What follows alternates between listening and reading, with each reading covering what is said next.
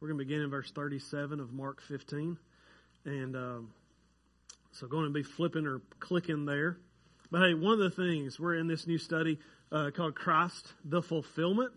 And so, man, I don't know about you, but I've got two kids at home, and what I'm learning more and more about children is that children have a short-sighted view of the world. And oftentimes, I'm just going to speak for my children. I don't want to judge your children, if you have children in the room, okay? For my children, they can be selfish in their view of the world. And apparently I'm the only one. And I'm glad that we as adults grow out of that, and that's not our view anymore as adults. But one of the things, for real though, like what I learn about our kids is they can see an event that takes place, and oftentimes the only lens through which they have to view that event is how does it affect me, right? And we can oftentimes be the same way. And what we're trying to do in this study called Christ the Fulfillment, what we're trying to do is open our eyes to the things that you and I don't see. Because when it comes to spiritual things, we're the exact same way as my kids.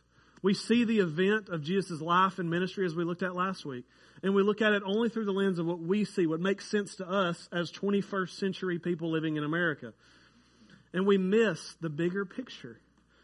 We say, and today we're going to talk about the death of Jesus and how oftentimes we say things when we think about the death of Jesus. Jesus died for my sins. He's my Savior. Both of those statements are true.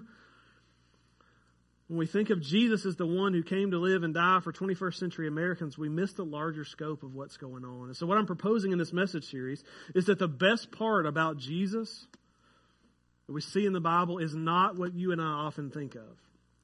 What we miss is that Jesus is not just our Savior, He's the Christ.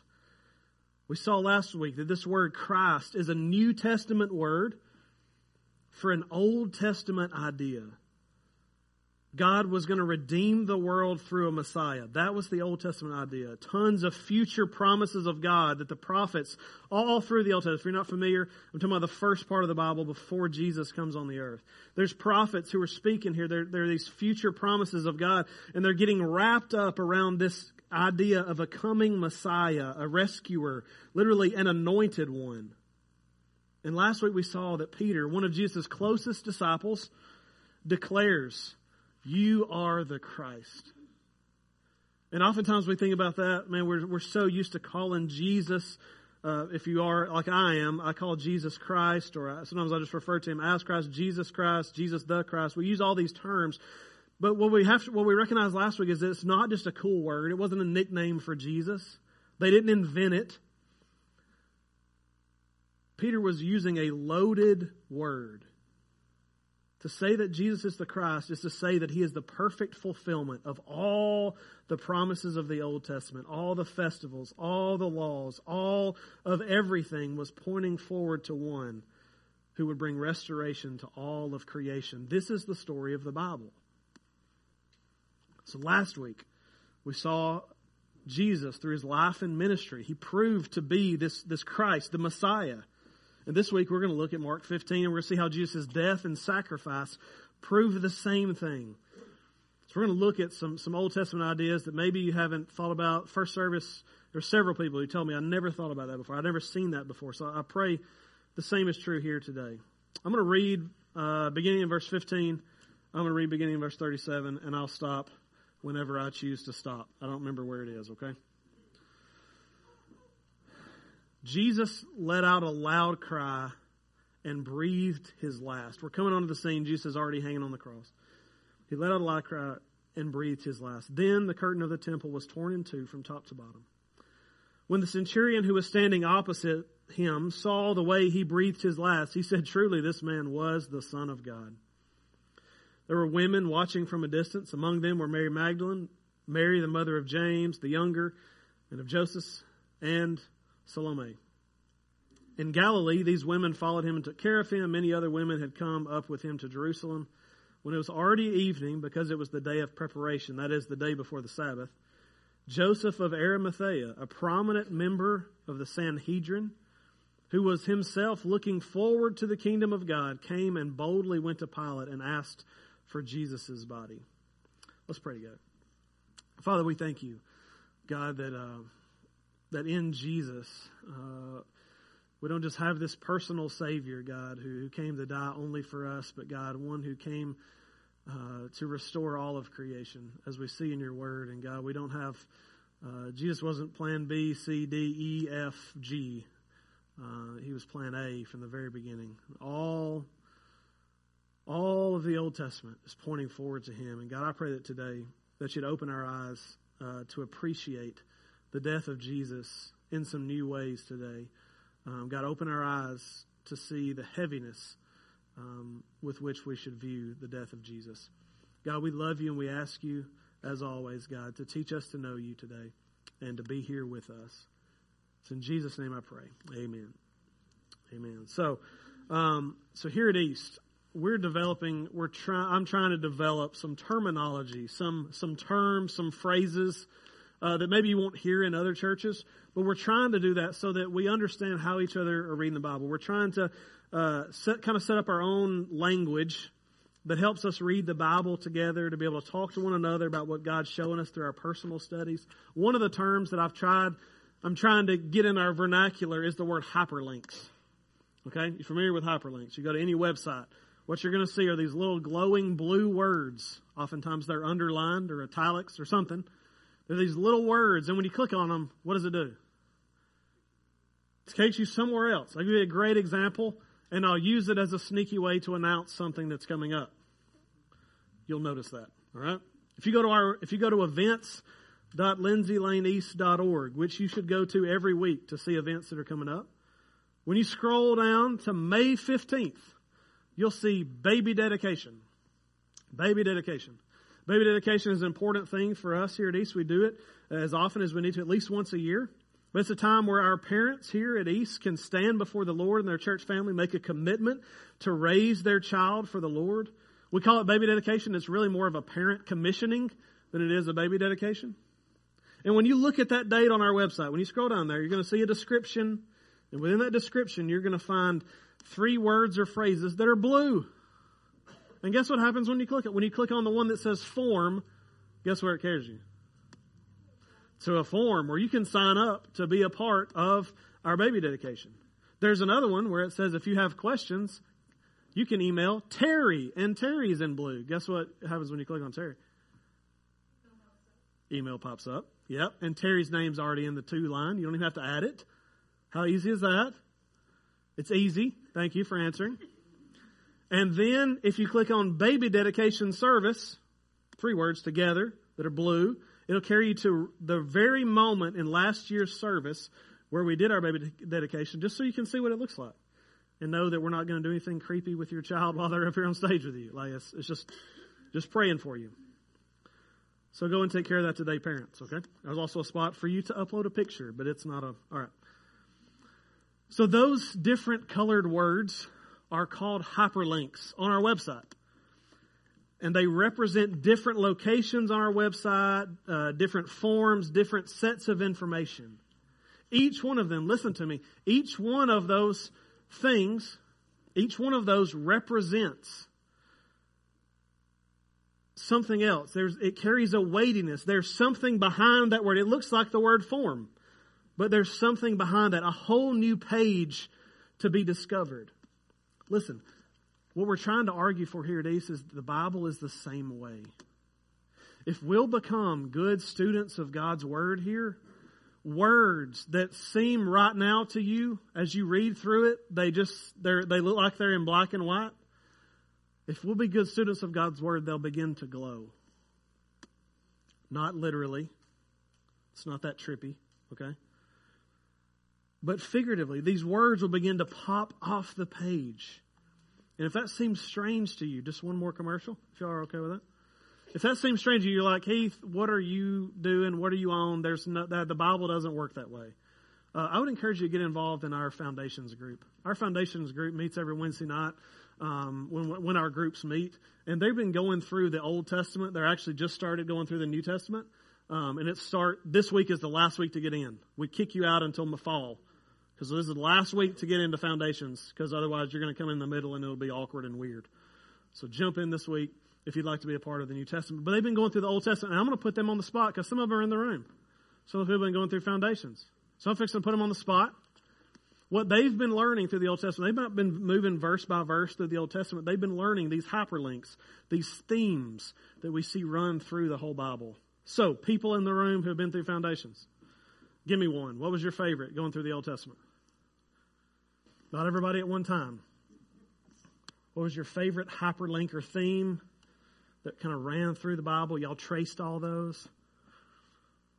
Well, wait. I promise you.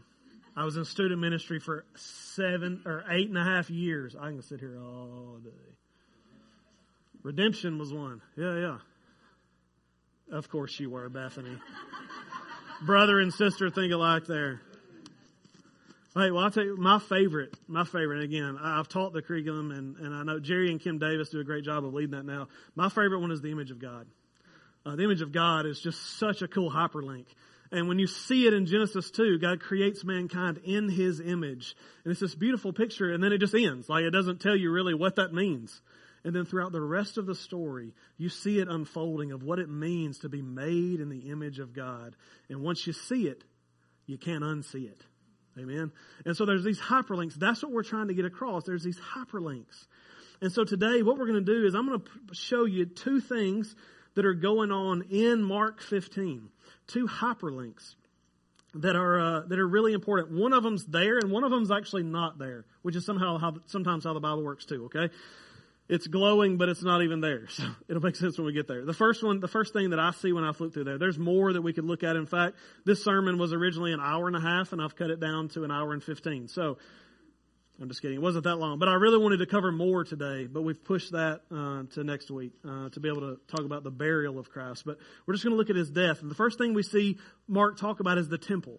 The temple. Now, here's what I know.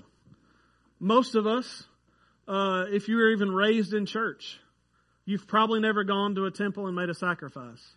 That may exclude some of you, I don't know. But most of us have never done that. So when Mark begins to talk about the temple, we don't even necessarily have a category of which to think. But when the New Testament authors use the word temple, it's a word that we're familiar with, but we don't understand the weight behind it. So I want to help you understand the weight behind the word temple. You can drive by and see the Hindu temple. It's not far from here, just to give you an idea of some sort of temple. But temples are important places for different reasons depending on the religion. In general, there are 2 main things that temples are used for. One, they're used as locations that people travel to so they can worship a God in a particular way or a unique way that they couldn't do at home. Right? So they're coming to worship at this particular place. Within some religions, they're also considered a hot spot for that God. Like, hey, this is where His presence is. Both of those things are true of the Old Testament temple that we see even in Jesus' day. There's this temple, and it's a place where people are coming to worship God in a particular way, and it's also considered a hot spot for the presence of God. The temple Mark is speaking about here is actually what we call the second temple round 2, okay? And we see it being built. If you know your Old Testament, you know that there's a couple books back together, side by side, Ezra and Nehemiah in the Old Testament. We read the story of the rebuilding of Jerusalem and the temple. That's the temple that still existed in Jesus' day. The Jews who had been scattered over the known world would come to this temple several times a year for particular feasts and acts of worship. And the temple practices, you need to know this, the temple practices were managed by the priests. And they were managed by one guy over them who was called the high priest. The high priest. But the temple that Jesus went to and His disciples went to and they worshiped God at was not the original temple. It wasn't temple round 1. You have to go all the way back to King David to see the discussion of this first temple. David felt like God needed a temple. And so David made all these arrangements. And then his son Solomon, who took the throne after him, became king and began the work of the temple. For history people, if you like timeline stuff, it was completed at about the 10th or 9th century BC. Okay, perspective. It stood there in Jerusalem for 400 years or so until it was destroyed by Nebuchadnezzar and the Babylonian Empire. This temple was impressive, though. I'm talking about it was incredible. It was large. It was ridiculously ornate. Everything was overlaid with gold. The finest of everything was there. They literally floated the cedars from Lebanon. They floated them down to build it with the best wood that they could find. This thing was incredible. And that's where the people worshipped before that. But even before that, I'm doing this wrong. This is this way. I always do that. Previous timeline would be this way for y'all, right? Okay. Even before that, the Bible talks about what we call the tabernacle. The tabernacle. We call it here the temple on wheels. That's what it was. It was before we had a physical temple. It was this tent, this big, huge tent. Think Fowler's Auction. If you ever been to, anyway, but this big, huge tent. But it also had walls, and it was, instead of walls, it had these fabric and poles so that it could be picked up and moved as they were moving as really nomads through the land. But the most inner part, here we go, we're getting there. The most inner part of the tabernacle, the first temple, and the second temple, the most inner part was called the most holy place, or also the Holy of Holies. This was believed to be the hottest spot of God's presence on earth. Was God's presence and is God's presence everywhere around the earth? The Bible says there's a yes to that. God's presence is everywhere. However, the temple was viewed as this place where God's presence was there in a unique, super physical way. So much so that people were not allowed in. Even the priests themselves. Only the high priest was allowed to come in one time per year, and there was a whole process to get in the door. They blocked off this area with a huge curtain. I want you to listen to, this is God describing to Moses how he wants the temple, the curtain to be made. This is Exodus 26, beginning in verse 31. You were to make a curtain of blue, purple, and scarlet yarn, finely spun linen with a design of a cherubim worked into it. Hanging on 4 gold-plated pillars of acacia wood that have gold hooks that stand on 4 silver bases. Sounds like an important thing. Hang the curtain under the clasp. Bring the ark of the testimony there behind the curtain, so the curtain will make a separation for you between the holy place and the most holy place. Put the mercy seat on the ark of the testimony in the most holy place. Place the table outside the curtain, and the lampstand on the south side of the tabernacle, opposite the table, and put the table on the north side. You got that? We're not going to talk about all that, okay? But we are going to focus on when God told Moses to put this curtain up, it was less about containing his presence and more about keeping people out.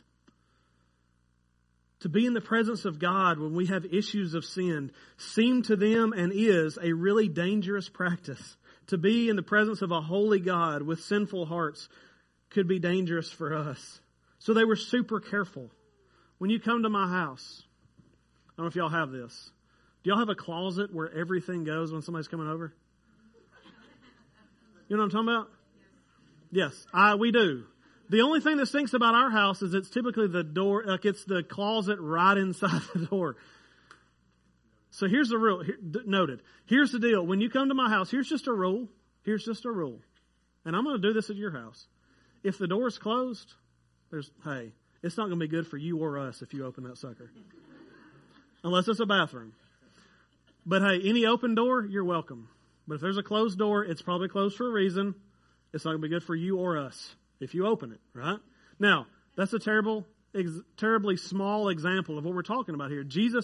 God tells Moses, we need a curtain there because we need people to know that you're not supposed to come in here. This is not a place for you. It's not going to be good for you to enter this place. And so they put this huge curtain up. The curtain was really important for the proper worship of God in the temple. Other ancient Jewish writings tell us that this curtain was like 4 inches thick. I don't even know how sewing people. I don't know. I guess you just layer stuff. I don't even know what that looks like. 4 inches thick though. So what does Mark tell us happened to this really important, crazy thick curtain? This curtain that was super important, that was crazy thick, that was keeping people from the presence of God. What happened to it? It ripped from top to bottom. Now, I've got questions, because I like to think of myself as a real I'm a concrete thinker sometimes, and so I want to know, well, how'd that happen? So if you're a math-minded person like me and you're trying to do the math on that and it don't make sense, how could a really huge curtain just rip? You can go to the book of Matthew. Matthew actually says that there was some sort of earthquake that occurred when Jesus breathed his last that actually left cracks in the rock faces in and around Jerusalem. No other gospel authors give us that detail. So whether it was the earthquake itself that somehow ripped this, or whether it was God himself just ripping it and not messing with anything else, that's the how. But the why did God cause this to happen? Because I'll tell you, it seems like a strange detail. Because were we talking about the temple? I didn't read the rest of Mark 15. But if you go back and read Mark 14, Mark 15, nobody's talking about the temple. And so when we hear that Jesus has just breathed his last, oh, by the way, so at the temple, which was nearby, there's this big, huge curtain, and it ripped at the exact same moment. Anyway, back to the story. Like, it can sound like this, if you're just reading it and you're not looking for the hyperlinks, it can read like, why does Mark tell us that? That's weird. But when we're looking for the hyperlinks, when we're thinking about it, we'll recognize that there's so much significance here. Think about what was happening.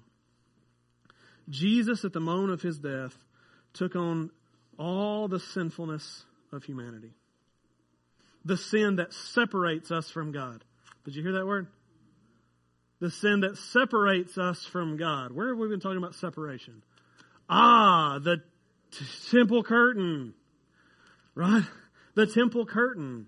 Our sin separated us from God just like the curtain separated us from God's presence. Just as Christ has taken my sins on himself and removed the barrier for me so that I can be in the presence of God, in the same way his death tore the curtain down.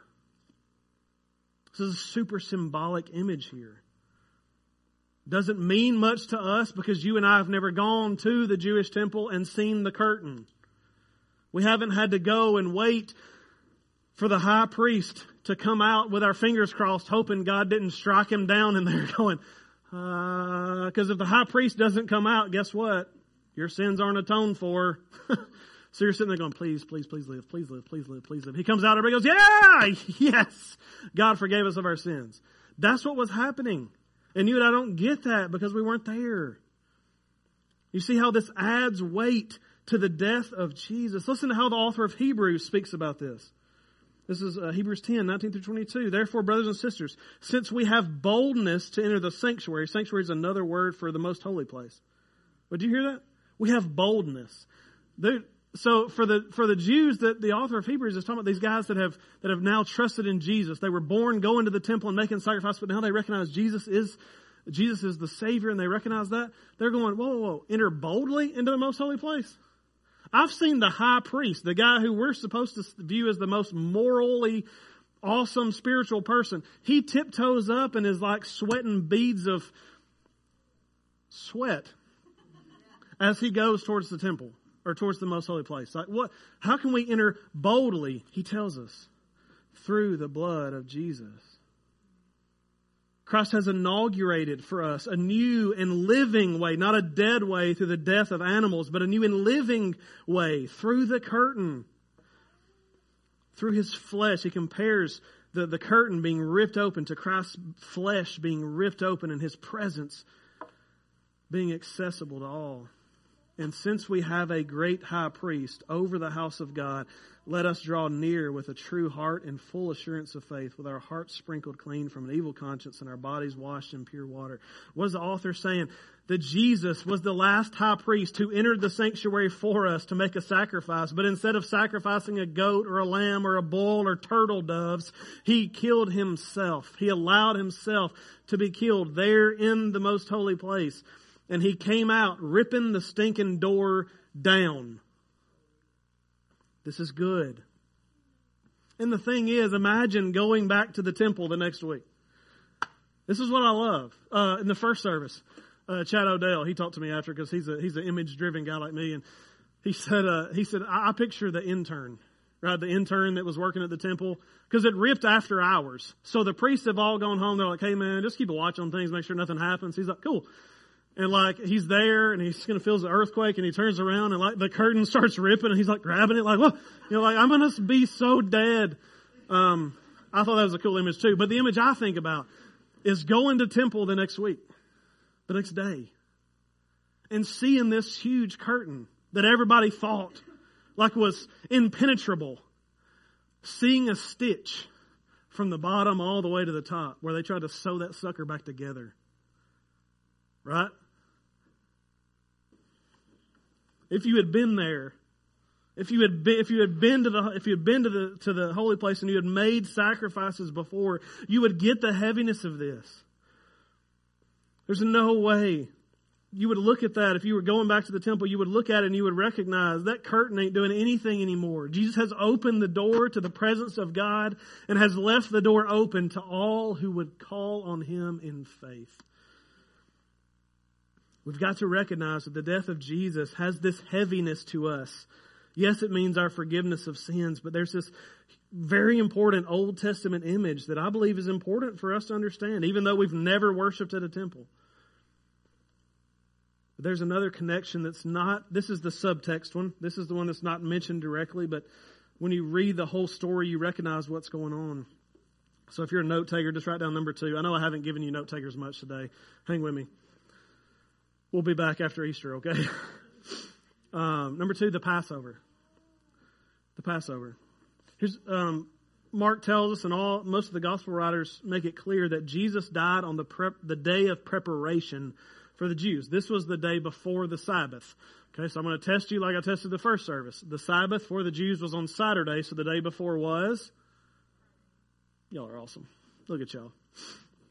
Y'all know your calendars well. This is why this is the day Christ died, the day before the Sabbath. He died on Friday. That's why a lot of churches are going to be gathering this week on Friday for what they call a Good Friday service. They're going to be remembering Jesus' sacrifice, His death. Now, the day of preparation was a big day for the Jews. They were prohibited from doing anything that looked or smelled like work on Saturday, which meant on Friday, you better get your yard cut, you better get your house cleaned, because folks are going to be coming over to your house. Shove everything in the closet. Get all that stuff done. Because on the Sabbath, you can't do it. You got to just chill out. You got to just relax and rest. You can't do any of this work. And so the day of preparation was a big day. But the week that Jesus died was a unique time that happened only once a year. It was not only just the day of preparation. It was the day after the Passover. It's the day after the Passover. And there's some dispute over the timeline of this, but I'm just going to tell you what I think, all right? But the Passover was an even more important time for them, for the Jews. This is another one of these loaded words for the Jewish people. Passover is a Jewish holiday that kicks off the festival of unleavened bread. You want to read about that? It's all in Exodus chapter 12. I'm going to read some of it here in a minute, but it's sometimes referred to as the festival of Passover, meaning really both parts. But Passover was this very reflective yet celebratory feast that occurred the night before this festival started. And this is what we see Jesus doing with His disciples. If you know, the night before Jesus is killed, where is He? You know what Jesus was doing the night before He was killed? He's with His disciples, sharing a meal. We celebrate part of that meal is what we call the Lord's Supper, when we take bread and we take juice and we drink that together, representing the body and blood of Christ. But they didn't just share bread and juice. They shared a whole meal together. Because it was the Passover. It's called a Seder meal. Jewish people still share this meal together. This Friday night is Passover for the Jewish people. Friday at sundown, Jewish people all over the world are going to be gathering to share a Seder meal together. But it's important that you know the deal behind Passover, because it makes such an important hyperlink for us for Jesus' death and His sacrifice. Passover dates all the way back to Moses. Or if you're thinking in terms of the Bible, it's the second book, okay? Book 2, right? All the way back to there. At this point, God's people have not yet been given a land. They're just nomads. They're moving around. In fact, they had just moved the whole family to Egypt a few generations earlier because there was a famine. And over time, they lost favor with the leaders of Egypt because they were hard to get along with. They're called pharaohs. And the Israelite people become enslaved. During this time, the Pharaoh also tries to enact some population control, as any as any bad leader does.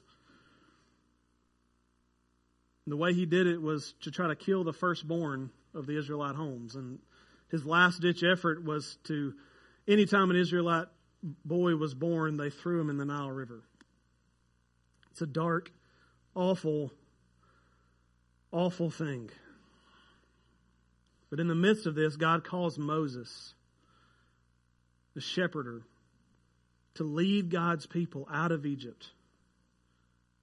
And he promises to finally give them the land that he had told generations earlier that would be theirs.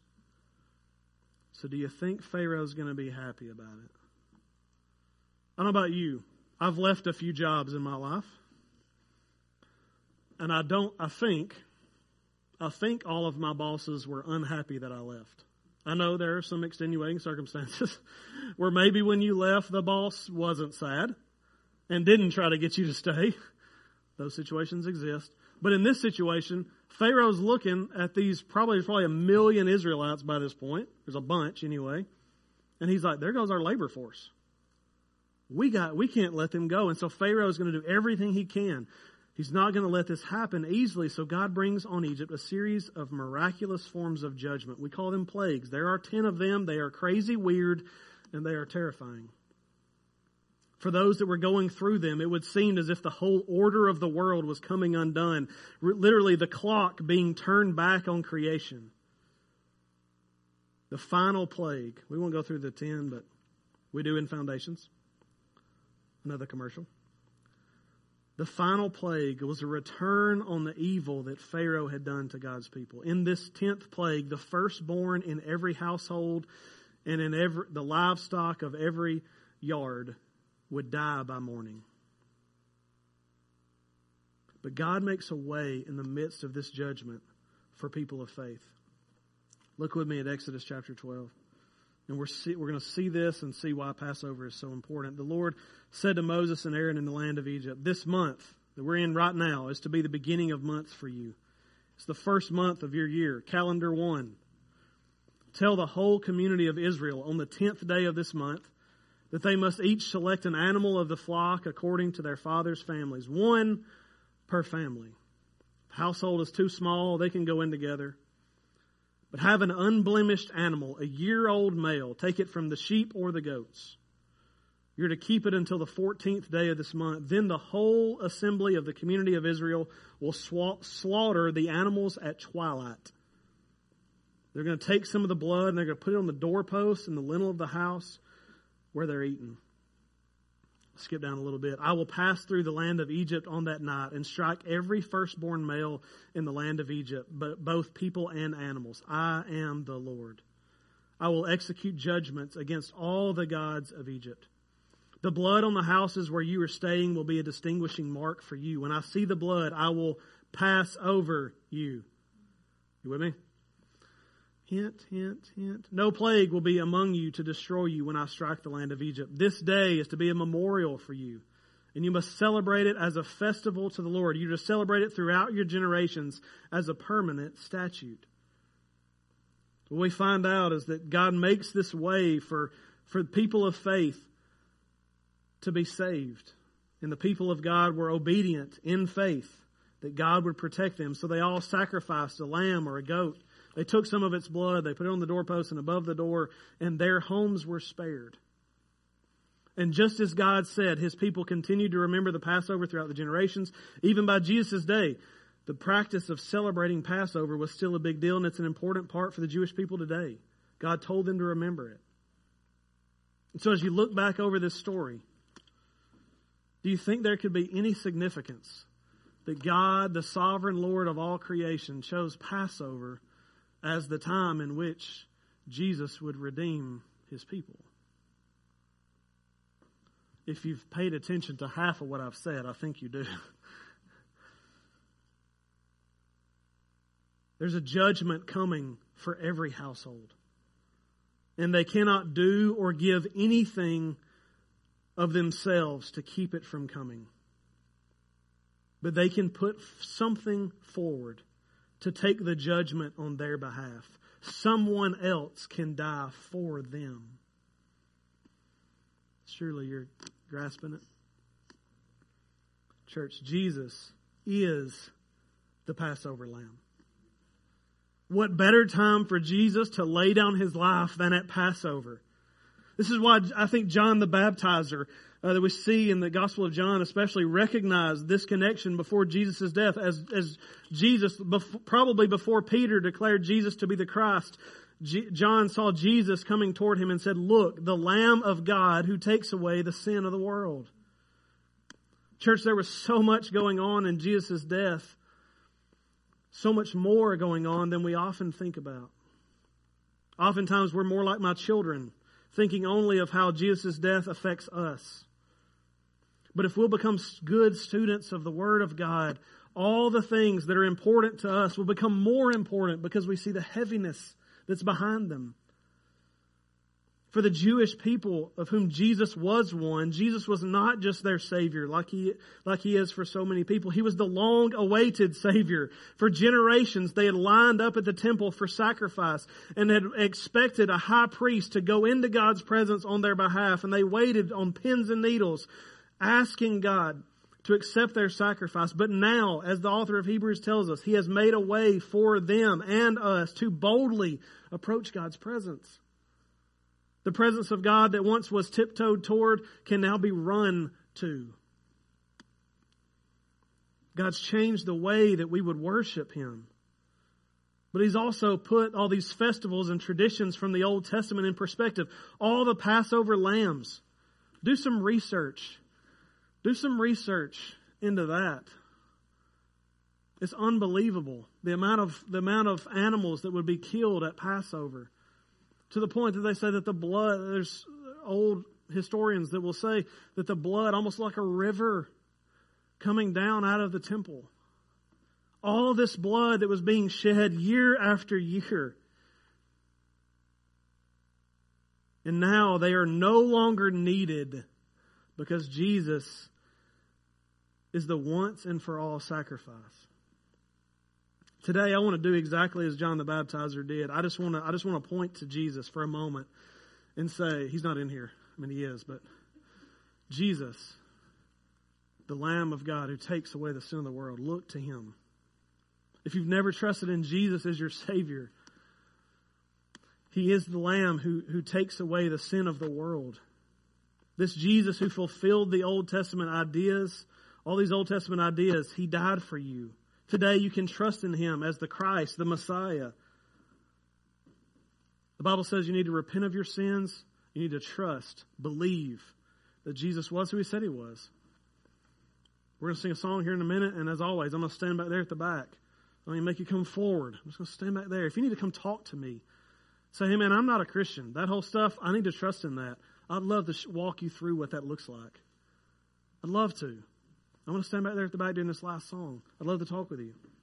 If you're in a Christian in the room, you're like, "Heath, awesome. Hey, tell them about Jesus." Well, let me ask you. Like, have you begun to downplay the role of Jesus' death in your life? Like, has it become so, has Jesus' death become, have you celebrated so many Easters that it don't mean anything anymore? You've come to church so many times, you've heard the preacher stand up here and talk about Jesus dying on the cross for your sins that you've forgotten the heaviness of it.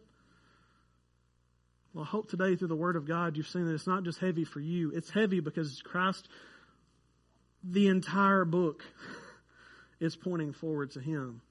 Jesus is not plan B, C, D, E, F. He's plan A. From the very beginning, God had a plan to redeem all of mankind, and it's through Jesus Christ. Today, you may need to do as I've done this week and just sit in that for a moment. Sing a song about Jesus, this beautiful, beautiful song that talks about Christ. Hopefully be able to sing it with a new appreciation for who He was and what He did. Sit in the heaviness that Jesus is the fulfillment of the entire Bible. I'm going to say a word of prayer. And after I do, we're going to stand and sing. And again, I'll be at the back if you need help making any decisions. The altar will be open. If you want to come and pray up here, you're welcome to. People will be praying for you from where they are. You can pray right where you are for other people or for yourself. But I'm going to be at the back to talk with you if you need me, okay? I'm going to say a word of prayer. And after I do, let's worship.